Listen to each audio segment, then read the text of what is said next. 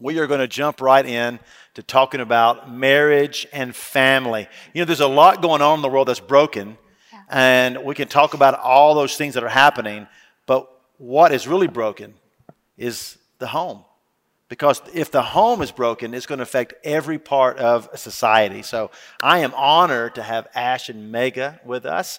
They are leaders in our church family, have a heart for marriage and family. So I welcome you guys, and they're going to just share a little bit of their story and about who they are, and then we're going to get into some nuts and bolts on child rearing, marriage, and all those things. So if you are married, you need to pay attention to this. If you aren't married and think you might be married in the future, this is going to be helpful as well. So don't just tune off because you're not married. You're going to hear some things that's going to be helpful. So guys, I'm glad you're here. Welcome. I'm glad to be here. Thank you for having us. Yeah.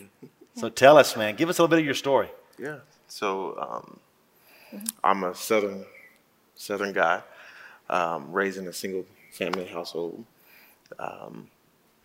Met the Lord pretty early on in my life, around the 6th grade time period, but then strayed away and moved from Birmingham to Atlanta, Georgia, and just was kind of caught up in peers and looking for identity in my relationships with my friends and my family more than I was looking for a relationship with God. So I strayed away a lot during my younger years and moved into college.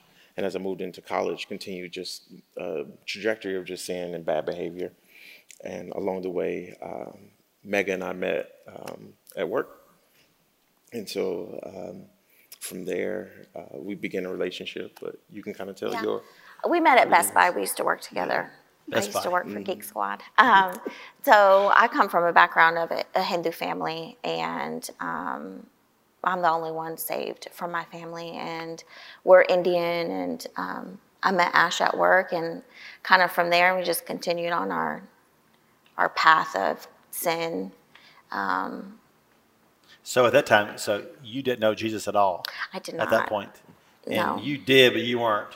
Yeah. You weren't walking in him. Yeah. I was struggling to find grace to live a holy life. Just didn't know how to grab onto God's grace and feel free to live righteous and choose righteous choices. And so Mega saw that in my life. And, you know, as we had a relationship before we got married, there was just a constant flow of sin and then crying out for righteousness. And she saw that in my heart, and I shared the gospel with her somewhat. But she had a really good friend who pretty much led her to the Lord. A college friend from school, and she just kind of lived the example of what it meant to know and love God, and that really intrigued me. And never, someone had asked in a conversation, "Hey, do you think Mega's going to go to hell because she doesn't believe in God?" And she's like, "That's what the Bible says. That's what God's word says." And it was like, not to have someone condemn someone else to, this is what you're going to go to hell now because you don't, but just be so powerful, backed up by the word of God. It was very impactful for me. So are you married at this point or dating? No, we're just dating. Just dating, okay. Yeah. We're passing time. And so eventually we get pregnant with our first. And before you got married? Before we got married, yes. Yes. And around that time, I really feel convicted about my lifestyle and really turned to God and said, "God, I need some help." And started going to a local church community that really showed the message of grace and the message of love. And I learned that I didn't have to do it on my own. I didn't have to try to live life in my own strength, but God was there to help me. And that really started a different trajectory for my heart to reignite my relationship with the Lord. I started seeking God with my friend, and we ended up at a local church as well. It just ended up happening to be the same local church. So y'all were dating. We kind of stopped dating. So you kind of stopped dating. Yeah. But you're pregnant? Yes. Right. And you're sort of independently sort of pursuing God. Correct. Yeah. And then you find out ended up in the same church. Correct. We ended up that's at the crazy, same. huh? Yeah. Right. Ashland thought I was following him. Yeah, I did. Yeah. I walked in the front. Stalking him. It just wasn't a good look. I walked into the service and she's on the front row of the service and she's there and I'm like, wow, like this is odd. And so it was really God just bringing our paths back together. Because at this point, y'all were broken up. Correct. Yes. And Yeah. Yeah, you're pregnant with. Yes. Wow, yeah, interesting. Yeah, it was tough. And It was really tough. And the most tenuous thing about the story is that I was moving forward to try to court someone else at the time and really try to do things right with someone else. But God had a different plan, different story for that, and I'm thankful for it, for sure. And so eventually that relationship breaks off, and I'm pretty depressed and just in a very low place because I thought that person was going to be the person I was going to marry. And Mega was always there. She was always a strong rock and very supportive. And we began to talk again, and we get pregnant with our second. This is again before we get married. And so I have the sit down talk with Mega, and she's like, "What are you going to do?" And I'm like, "We're going to get married. She deserves honor. She just..." So at this point, were you like wanting him back? Were you like thinking this? No, let me say yes. A little bit Yeah. later, okay. At this point, we were pregnant with our second, and it was just a crossroads of what are we doing? We did it, yeah, you we know, did. we're going in one direction sometimes, and then we're going in a different direction and agreeing with sin at other times. Like, what are we doing? Yeah. We looked at each other, and I was like, so what are you going to do? It was a what are you going to do, a call to how are we going to live the rest of our lives? It's interesting, yeah. I think it's interesting because, she looked at you as the man, the dad. Yeah. And that's so true, isn't it? I mean, it's up to us so much. What are we going to do? It's like our responsibility as the head. Yeah, go ahead. So I embraced it, and I fully wanted to give her all the honor that she was due, and repented for the behavior that I displayed before, and wanted to become someone for her who she could fully feel honorable to live life with moving forward.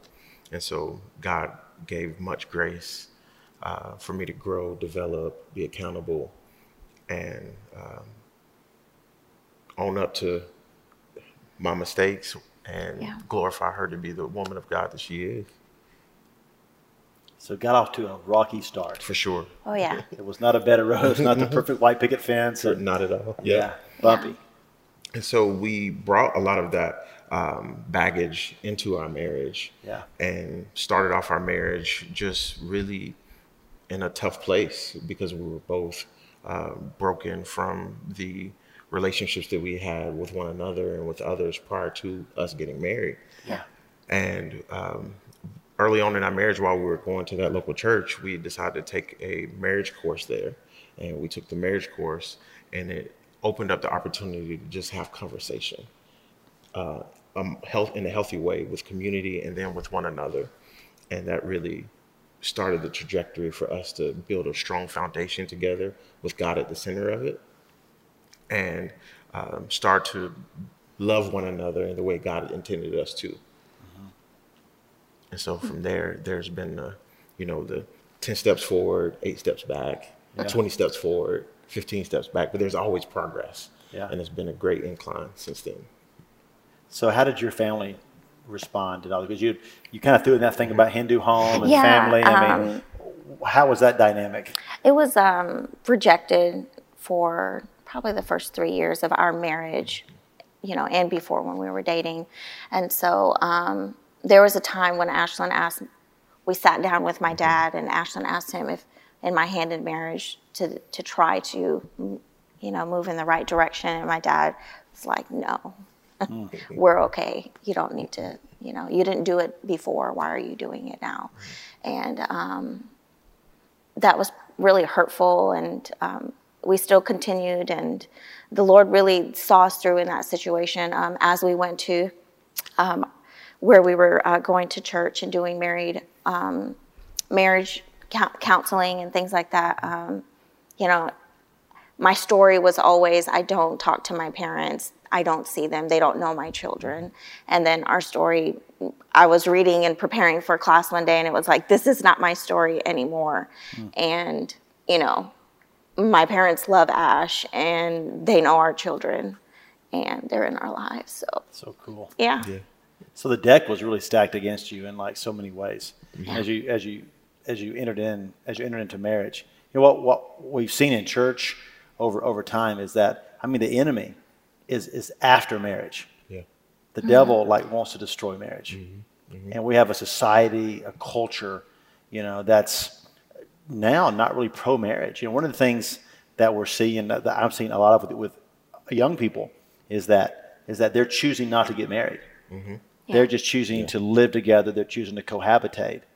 And when you start asking why, because they came up in broken homes. They came up in marriages that ended in divorce or that's fighting. And so they've carried with this idea, you know, marriage does not sound like something, I don't want that. Because when I hear the word marriage, I think about pain. I think about hurt. So you got a whole generation that's actually pulling away from marriage. And that's not even talking about the homosexual agendas and all those things that are kind of out there. But, you know, God is like, he's for marriage. And marriage like can be good and it can be awesome and what God intended to be. And so God put you guys on this path and a burden to see this happen, not just for yourselves, but like for others. Correct. You know, so give us a little bit of like your kind of journey into that, because how do we begin to like help married couples enter into what we know marriage can be that aren't really enjoying it? What's some tools? Yeah, I think that for us, our story was great because we had a couple that really came to us and kind of parented us a bit spiritually and gave us an opportunity to grow and have conversations and see their life. And as we began to see their life and have the different conversations that you have to have around marriage, around Christ being the center, around a regular lifestyle of intimacy, around how to handle stewardship with your relationships and finances, and continuing to have accountability through community, that couple really set a good pillar for us, or a good map, a blueprint for us to start to walk out. So the key place for us started with just both being devoted to an intimate relationship with God. Once we committed to that, there was always a plumb line to come back to, and that was our relationship with God, how we could depend on him, and then also his word for us to come back to whenever we had points of disagreement or ways that we were acting that weren't according to his right. Acting immaturely. Correct. So Never. We don't. You don't do that much. So you said two things, so far, right? Obviously, you have to come to God clearly, but you went on to say some of the change began to happen when you got involved in a community of believers, and you had another couple. Correct. That was investing in you. Yes. So outside of our own relationship with God and our own relationship with God individually, and us coming together for our relationship with God with each other, community has been by far the number 2 piece in our marriage, and for it to continue to grow. Having a couple that poured into us for a season, and having couples that came alongside of us to just do life with, who you can be real with, be accountable to, doing marriage well and doing it God's way. And then in certain seasons, having other couples that we could pour back into. So community has been so important in our marriage. Being able to, like Ash said, someone to hold you accountable. They've already heard you're the worst of the worst. They know what you're going through as a couple, and for them to kind of help you along the way and pull you together, and doing it side by side has been just like game changer for Ashlyn and I, definitely. So speak to a couple. I mean, right now we can kind of break it up in a couple different ways, right? Yeah. Just a couple that's newly married, or they've only been married a few years. Yeah. You know, they're just trying to figure things out. Like you're learning that, you know, why does your wife leave the toothpaste cap off? And, you know, why does the husband, like you're in this sort of discovery mode with each other. What would you say to a super young married couple? I mean, what are some like tools, tips to get off on the right? I mean, how do you get off on the right foot? You guys got off on the wrong foot. Right. And I think a lot of us married couples, we got off just on the wrong side of the bed, literally. It's just we didn't do it right. How do you do it right? So a lot of it is cult, not taught. Yeah. So being around couples. Caught, not taught. Yeah. So being around couples now is really good. So finding relationships that you can be around. And sometimes you experience where married couples tend to kind of shelter in and only hang around married couples. But if you're that single person, don't feel like you can't be around those married couples, because you'll see the challenges that they go through, and then you'll see the successes that they go through and the journey of it. And that's very powerful for it. As around, you know, personal practicals, start to work on your character. And your character is going to be the key piece in your marriage to keep your marriage together, because God put us together to make us holy, not necessarily happy. That's a good thought. So God, I think when we think about marriage, I think most of us get married thinking, I'm doing this so I can be happy. But in reality, God's purpose has never been so much about us being happy. Yes. But about being holy. Yes. So marriage then serves. So the purpose of marriage is holiness. Correct. Not just my happiness. Correct. Oh, Correct. I think that's a profound thought. You know, because when I got married, I thought it was about my personal happiness, because I was convinced she's going to make me happy, and I found out really quick into marriage. I found out something else. I found out pretty quick that really no, she doesn't make me happy. Yep. You know, Yep. I mean, because she makes me happy, but I realized, oh my goodness, I had some idealistic distortion in my mind of what marriage really was. And then you enter into it, and then you start facing the fact that, oh, I am really selfish. You know, like marriage for me, it began to expose just how selfish I am. And that God was after that. I think that's just a great thought, to break down that the purpose of marriage is not just to make you happy, but there's a greater purpose to make you whole. Talk about that. Yeah. So God is key, number one, after our hearts. And he wants us to present our wives to him holy and blameless. And the same expectation is for us as husbands to be righteous before him in his blood first, but then also mature and sanctify over time. So having that personal relationship with him is the practical piece behind that. Just being in your word daily, praying daily, and worshiping daily. Those connecting points bring you back to that plumb line of this whole thing is about Jesus, it's about holiness, and now I get to live that love out, that holiness out with my wife or with my spouse. So connecting with your spouse spiritually. Correct. What does that look like? Because I think when you talk to husbands and wives, oftentimes one of the things that you find is you can be like a ship passing in the night, especially because you guys have four kids, and you're busy, and life is busy. How do you connect spiritually? What works like for you guys? What's been the challenge, or what's worked? Because you hear that so often. How do husbands and wife connect together spiritually? Well, we started off with Ashlyn telling me that baby, this isn't how we're going to pray. And so we started off there. And so now he lets me pray and let me come up with the words on my own here. And we pray and we read together every day. And we made those non-negotiables for us. Yeah. We're going to start our day with worship, prayer, and reading. Okay.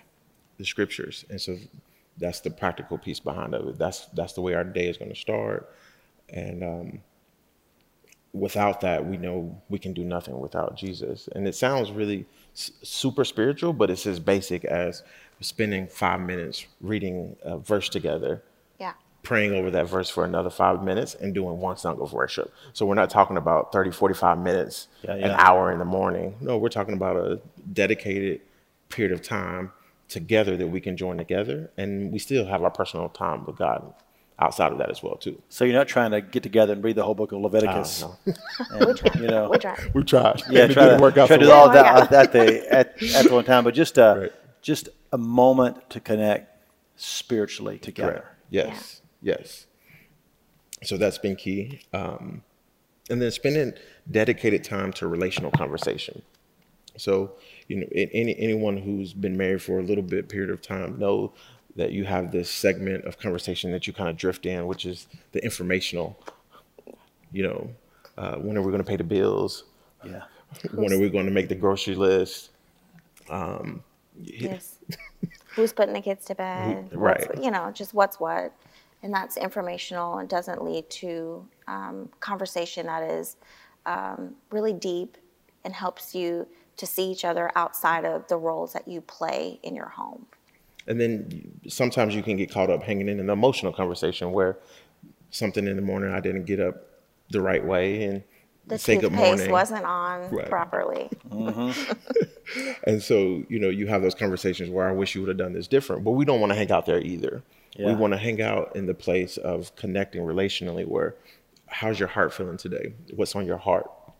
That's my number one question that I asked Mega.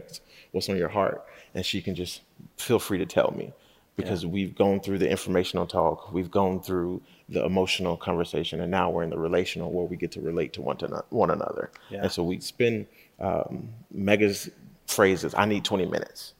Okay.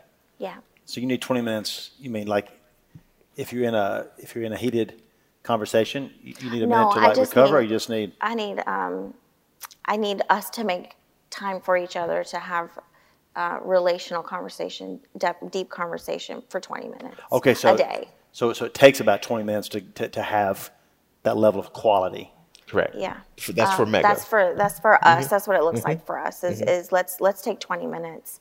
Put the That kids there down. are times when Ash is like, but I really need to finish this thing, or I really need to get dinner on. But if we simplify it, it's like it's 20 minutes. So Is that as a man, is that difficult? Sometimes like pulling teeth to get 20 minutes of that? At first, is it like you really have to like, okay. Does it feel like an eternity sometimes? Like that 20 minutes is like feeling an eternity, having a deep conversation? We used to have a joke about, the Klondike bar commercial where the guy is, what would you do for a Klondike bar? And it's talk to your wife for more than 30 seconds. And he's smiling and holding on. And it's like, ding, ding, Oh, ding. No. So it's not like that for me. It was more difficult in the beginning, but the more that I practice it, and the more that I got to see, I really have no clue who Mega is. Yeah. I think I know who she is. Yeah. We've been together for going on 10 years now, married, but there are new facets to her that open up every day. Yeah. And it's just about taking the time and the moment to have the conversation. And I learned something new about her that I didn't know before. And so today, now, it's great, but it was a muscle that I had to build in order to do that. So muscle you have to build. And then there's this thing called muscle memory, because once you build it, then the muscle knows exactly what to do. Exactly. So let me just ask you. So you said a couple of things that are really simple, but it's the simple things that elude us so often. That what you're saying is that what was key for your marriage was getting involved in community. That was huge.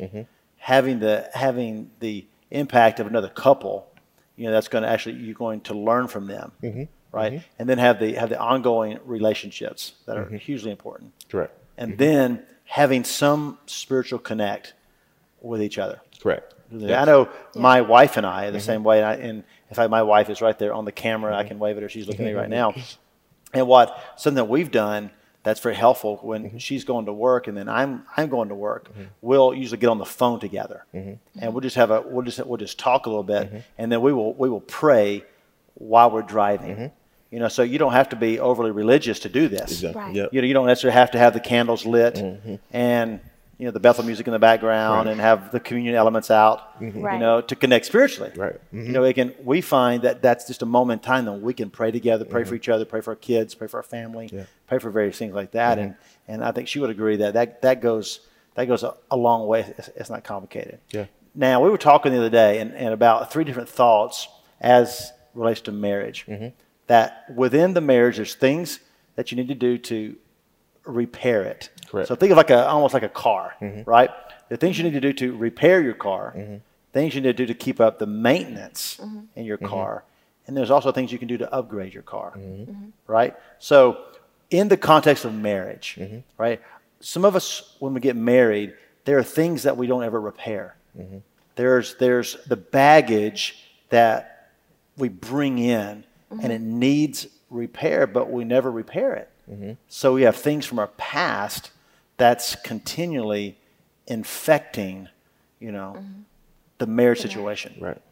So how did you guys brought some stuff into your marriage? Yeah.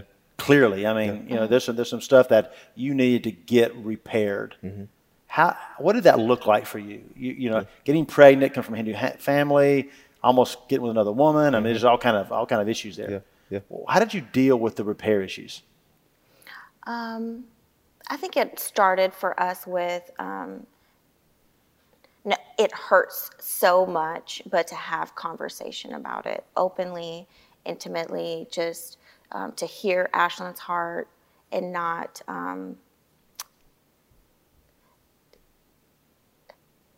let my emotions and my hurt by what he's going through affect me to where he can't even discuss it with me.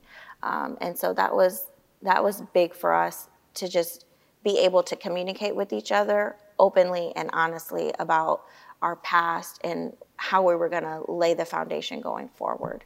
And there's something that we learned along the way, which is, your spouse is there to heal your wounds. And so essentially that is what happened for us. I'm here to listen to him and to pray for him and to just hear his heart, and that will start the mending process of past hurts that you bring into your marriage.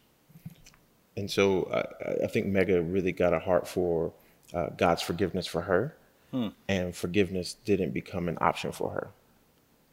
Forgiveness, forgiving you. Yeah, forgiving me was not an option for her. Yeah. It was a command by God to do so.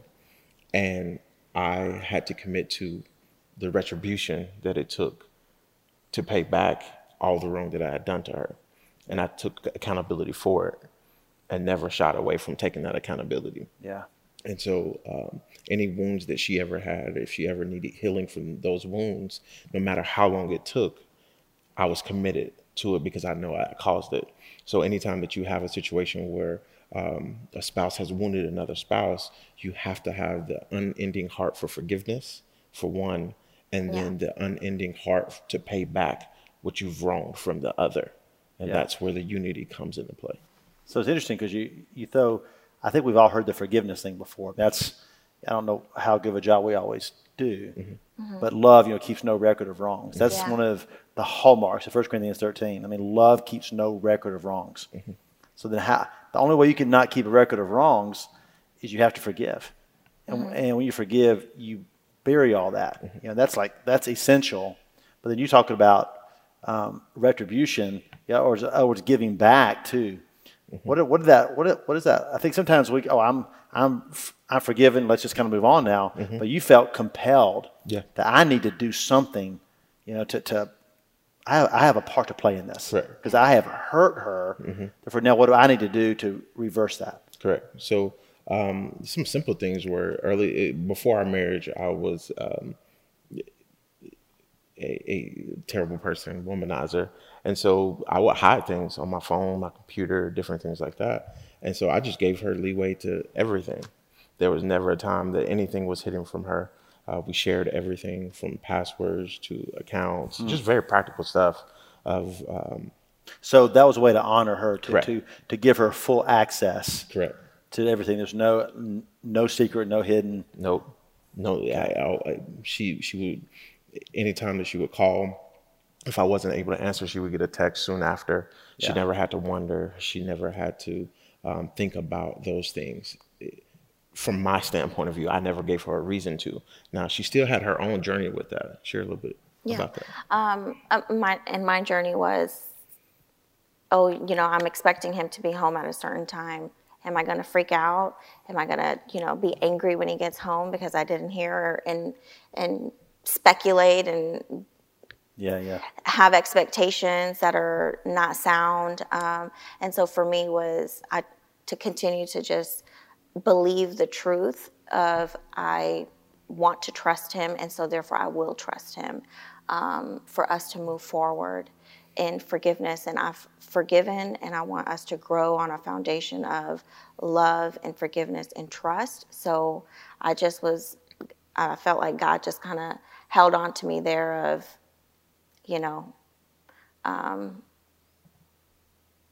don't doubt Ashlyn and believe what he says. And so that was my part to play in for Ash. And so it wasn't him coming home and me berating him about anything. I just had to be very quiet and, take it one step at a time. Yeah. Yeah. I think the repair piece is so important because we don't talk about certain things in marriage because there's shame, there's condemnation, there's fear. Yeah. There's fear of reprisal, or, we just don't know how to get kind of past that. How to get in a place where you can really authentically begin to communicate with each other. And it's not easy. Having been in ministry like 25 years almost, and there's been so many situations in marriages, and the marriage basically gets to a place where things just fall apart, and it's largely due that there was issues from the past that were never dealt with. They got progressively worse, and to have a moment in time where you just communicate, correct, where you bare your heart to each other, and you talk to each other, and but it's hard to get there. I mean, and especially if you got past stuff and you got issues from the past, and it's best not to let's just not go there. So that's where the community comes back into play. If you have a great knit group around you, a couple that's pouring into you, and other people you can do life with that are mature as well too, then they help you have those conversations in a safe place to where you don't have to feel condemned, you don't have to feel guilty, but you can feel free to communicate your heart to one another and have a safe place where people can correct you. Yeah. If I'm thinking about something the wrong way, if I'm thinking about Mega should be forgiving faster, or she should be getting over this faster because I'm a new person. I know who I am. I know who my heart is. But that still does not mean that she's not in a place where she needs healing for your spouse.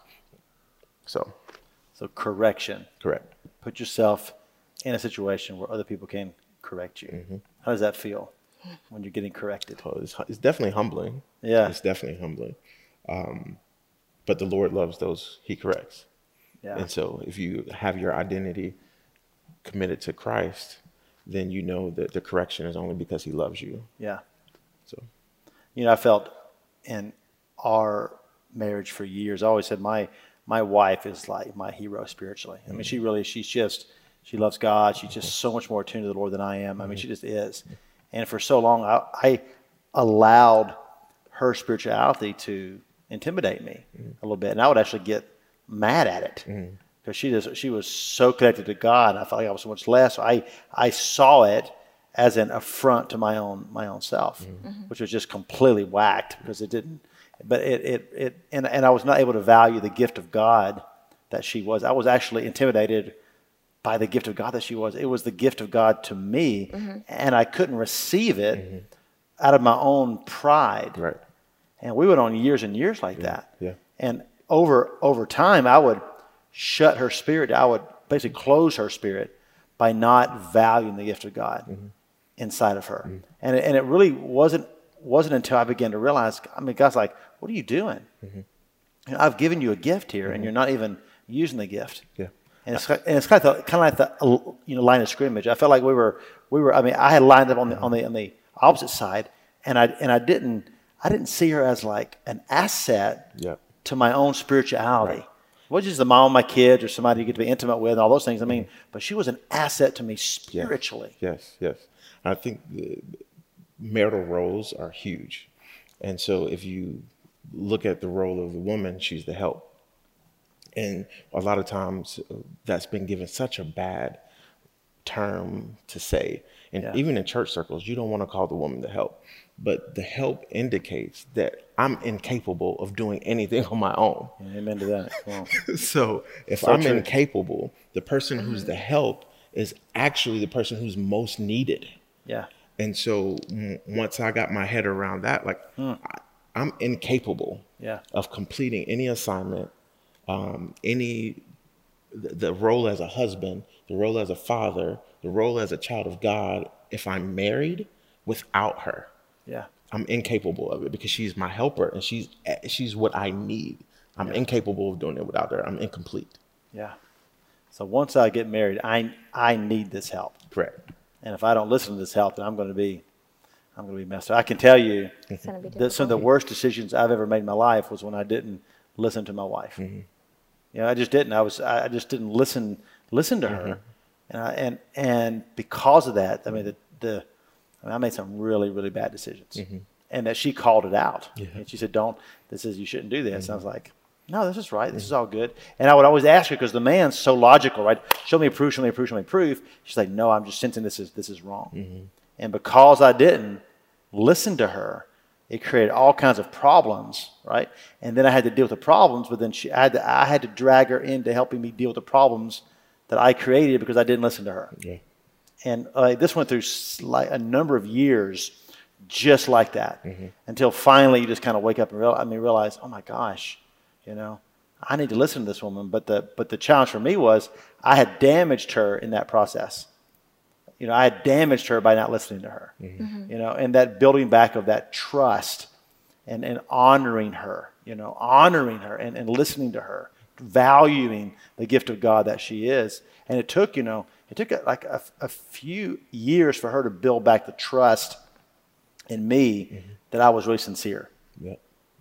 And that was not an easy season. So so there's some things that got to be repaired. Right. You know, and we can't move on to maintenance until we deal with the repair work. And I would challenge, all of you guys as married couples. I mean, what are the things that you need to be repaired of? What are some things, the baggage, things that maybe you brought in, into your marriage from your past that's still affecting you? Yes. She's your greatest helpmate, or he's your greatest helpmate to work through those things to repair. But then the next stage is the maintenance. And I'm convinced, man, when you don't do maintenance, that's when you start having problems. Right. It's like when you buy a car. Your marriage is kind of like a car, right? If you don't, if you never change the oil and you never rotate the tires, and you never vacuum out, you just never do any maintenance at all, and you just drive. What ultimately is going to happen one day is you're going to be at the intersection of a major highway, and the whole transmission is going to fall out. And I can't tell you how many married couples that I have sat across from, and that's what's happened. There's been a breach, there's been a moral failure, there's been something physical, there's been emotional abuse, or there's just been something that happens, and then all of a sudden it's a mess. And more oftentimes than not, you can track it back very much. There was no maintenance because life is busy. You're working, the wife's working, you have kids, you got all these urgent things you're having to respond to, and the important thing of maintenance just doesn't happen. And they say that the days and weeks and months happen slowly, but years happen fast. And all of a sudden, time gets away from you, and things just like crash and burn. So what is, like, in your personal marriage, what does maintenance look like? I think we already hit on a little bit of this, and having the spiritual connect is like a huge part of regular maintenance. But what are some practical things of what can a marriage do to have regular maintenance like? Right. So we do regular vision and planning for stewardship. Okay. And simply that means we steward our relationships, we steward our stuff, which is our money and our assets, and then we also steward our assignments in life. So stewarding relationships, stuff, money, resources, and your assignments in life, whether your assignments. career, your vocation, Okay. Those things are very flexible, and they move, and they. So break down the first one, steward relationships. What is that? Your main relationships in your life. So relationship with one another, your relationship with your children, your relationship with your church community, your relationship with your family, and then your relationships that you have with acquaintances, whether it's your coworkers or people that you just meet in life on a regular basis. Yeah. We take time to actually plan where we're going to spend time in those relationships. So what you're saying, so you manage, because I think for a lot of our lives, we let all those things manage us. Correct. Yeah. They actually steward us as opposed to us stewarding them. So taking time to do that on a quarterly basis. So at least every 3 months, Meg and I are sitting down and we're talking about what does our time with our children look like? And what does it look like with their character that we want to work on? What do we want to work on with their education? And then what would we want to work on in their spiritual hearts? And we'll plan that out. And we'll make a plan to execute that over 3 months. And same thing with our community relationships with the body of Christ. That's our family. And so we want to make sure we stay close to our family. So we pick the relationships that we're going to commit time to over that quarter. And then after that, then we pick when we're going to spend time with our blood family, because we want to continue to be a light to our blood family. And then also outside of that, whatever coworkers, whatever acquaintances that we can pull in life, we want to bring them in as well too. But we make sure that we're very specific about that time. So that's the relationship piece. That's relationship piece. That's powerful, because some of us aren't that intentional and proactive when it comes to our relationships. It's funny, we'll do it in the marketplace and we'll do it at work. We'll have meetings where we sit down, plan out the next quarter. But when it comes to our home, we feel like we'll just let it come to us and we'll figure this thing out. But you have to be proactive about it. Your thought on that? I think that that's valuable for most families, primarily because it helps us alleviate, okay, what has been taking up so much of our time? Do we need to rethink anything so that we're focused on the things that are most important to our heart? And we're able to identify, all right, this is taking up this much time. How do we manage that better? That's so good. So in the time we have left, so it's the stewardship of your relationship, stewardship of resources. Correct. Because, we find out in marriage that it's the communication can cause problems, and finances and resources become a major contention within the context of marriage. And that becomes so what does that mean for you guys? How do you deal in that? So taking the time to figure out over this next quarter, what are we going to focus our finances towards? Are there things that we need to accomplish as a family to make the day-to-day life more stable at home? And how much can we continue to give away? And so the more that we have conversations to become aligned on those resources, because for me, early on in the marriage, I was like, let's give as much away as we can. And that's great. And that's great to have a good heart for that. But I wasn't looking at how much I could give to my wife as the same way as giving. So in your relationship, who's the better money manager of the two of you? Or is it kind of equal? Ash. So you're the better in your relationship, because sometimes the wife is actually better at managing the money than the husband. So it's not just a male female issue. It's like who has the skill, who has the best kind of eye for that. And it's usually a compliment, right? So Dave Ramsey's course, we took that, and that was very helpful for us in the sense of you have the free spirits, people who just kind of like to spend the money, and then you have the savers, people who want to hold on to it, and then you have the nerds, the people who keep track of everything with spreadsheets, and then you have the the nerds, and there was one more.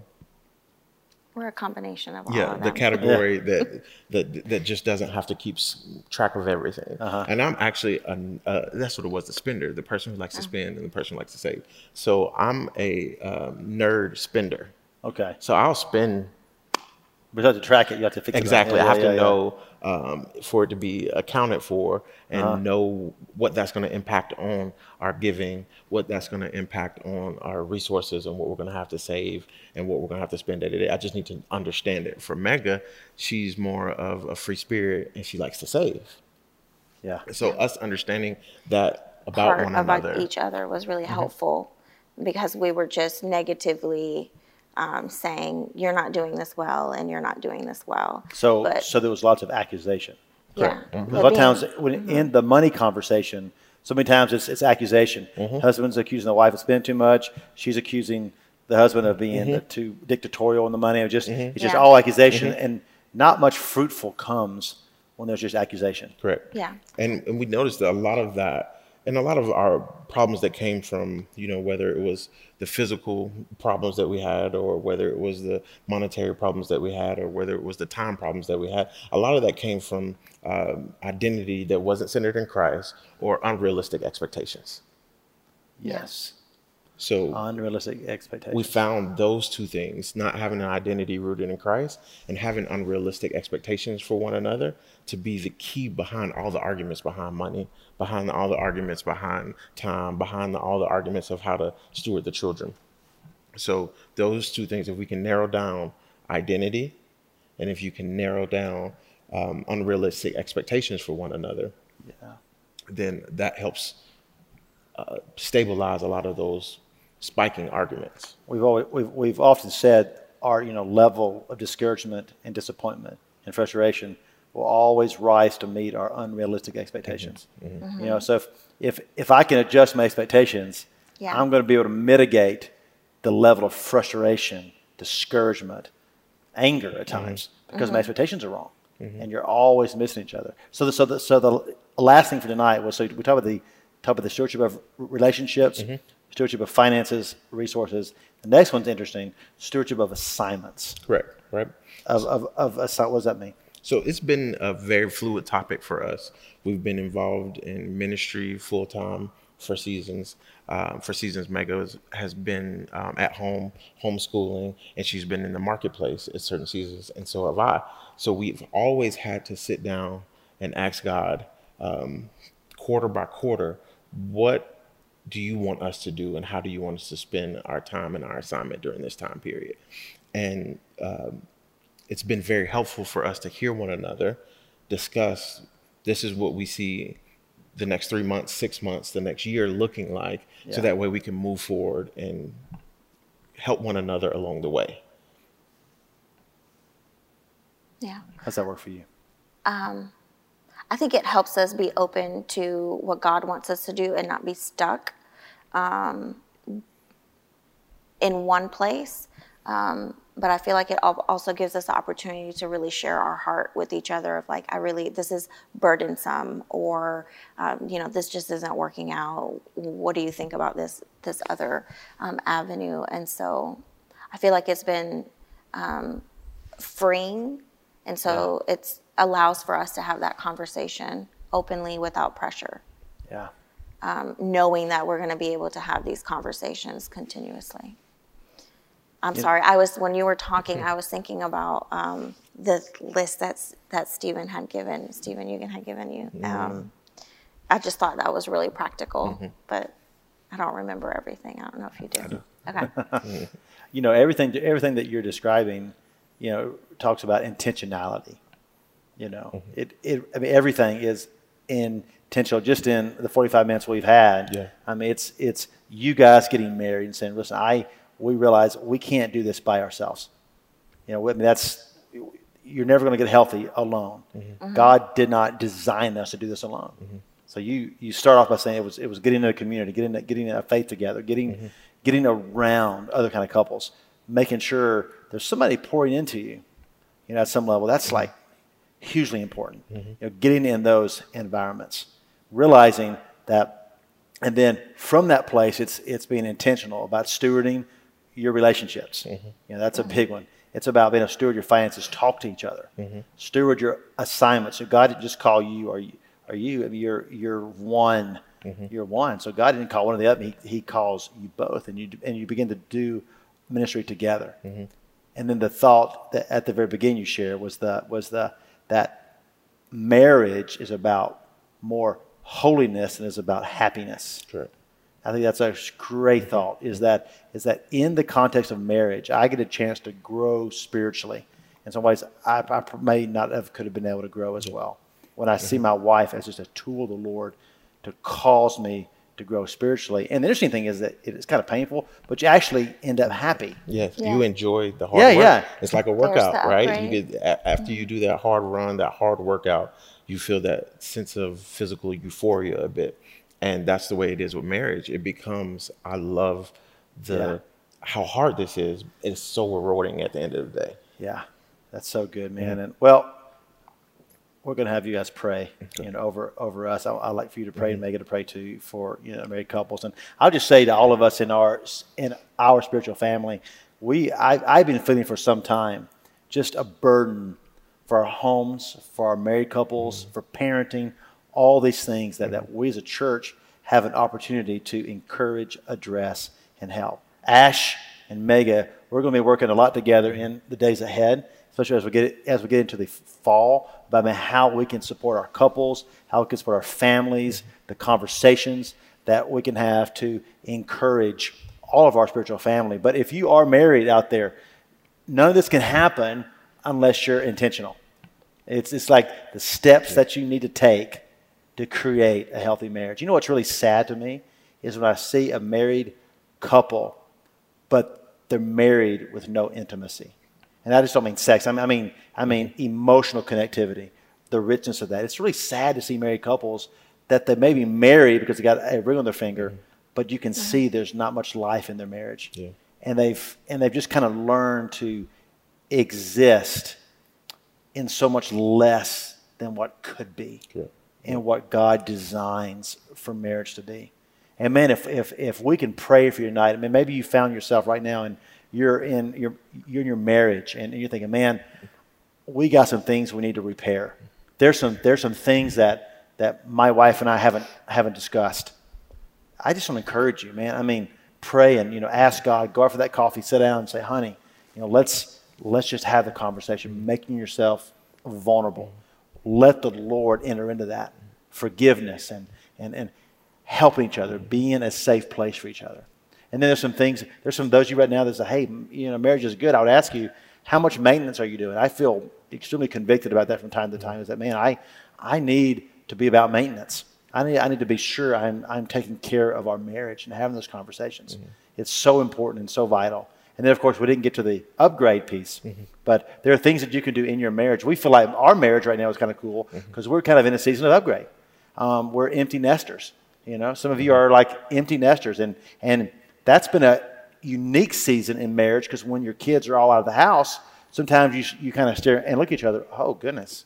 Because so much of life gets wrapped up in kids and life and all those things.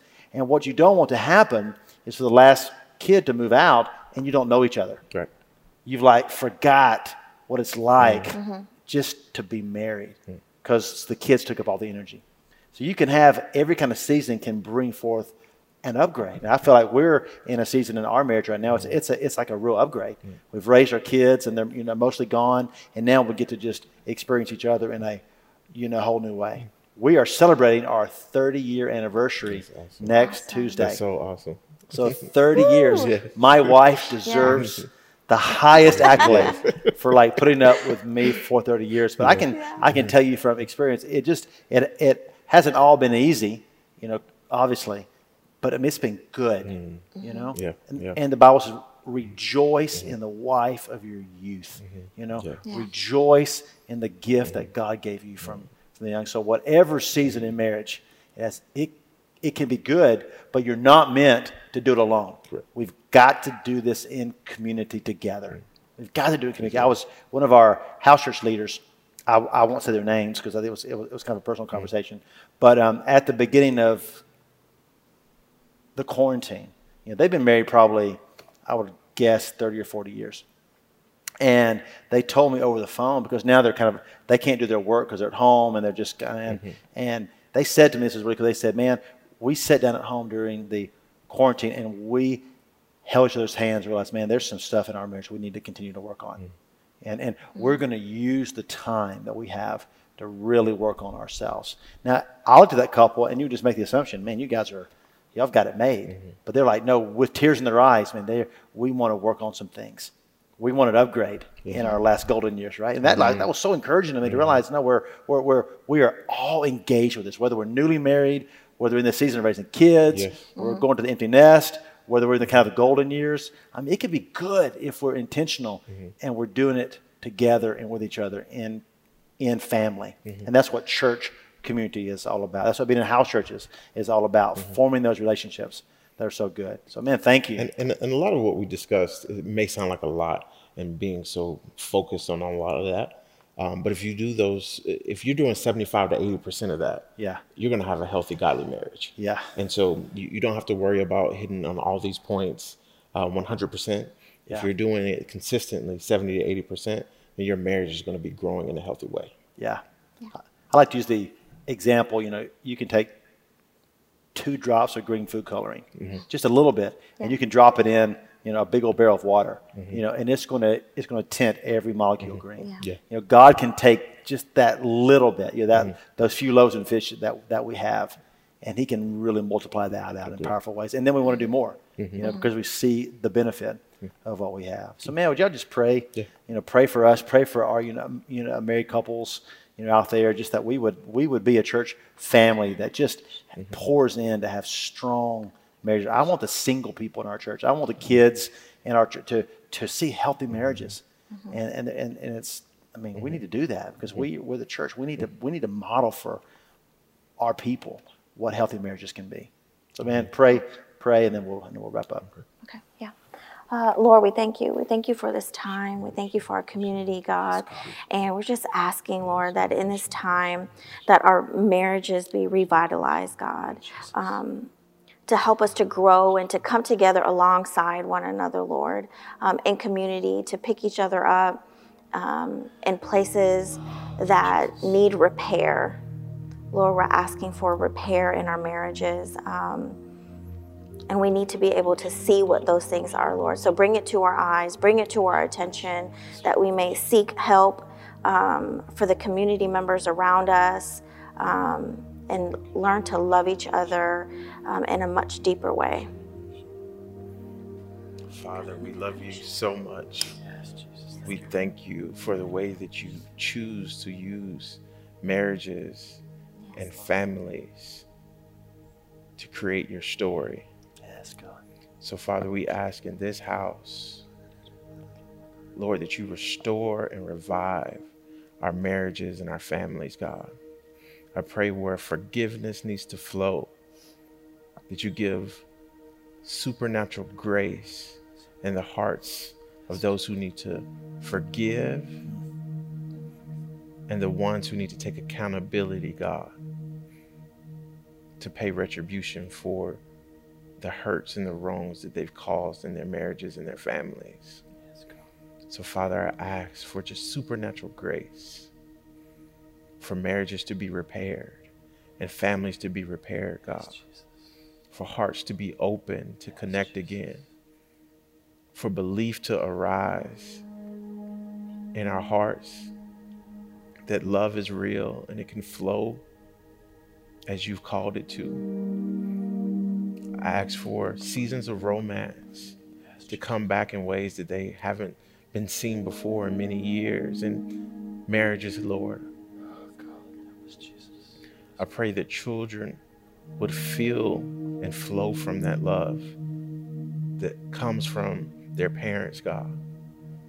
They would see examples of how to live with one another in holiness and bear each other's burdens, and that children would grow up in the midst of this house full of destiny and full of love because of how they were taught in their homes, Father. So, Lord, I pray for grace daily to connect with one another, spirit, soul, and body. I pray that we would give special attention to one another the same way that we give special attention to you. I pray for this season to just take over our lives and our homes in this house, and for you to change this city, change this nation through families that live here.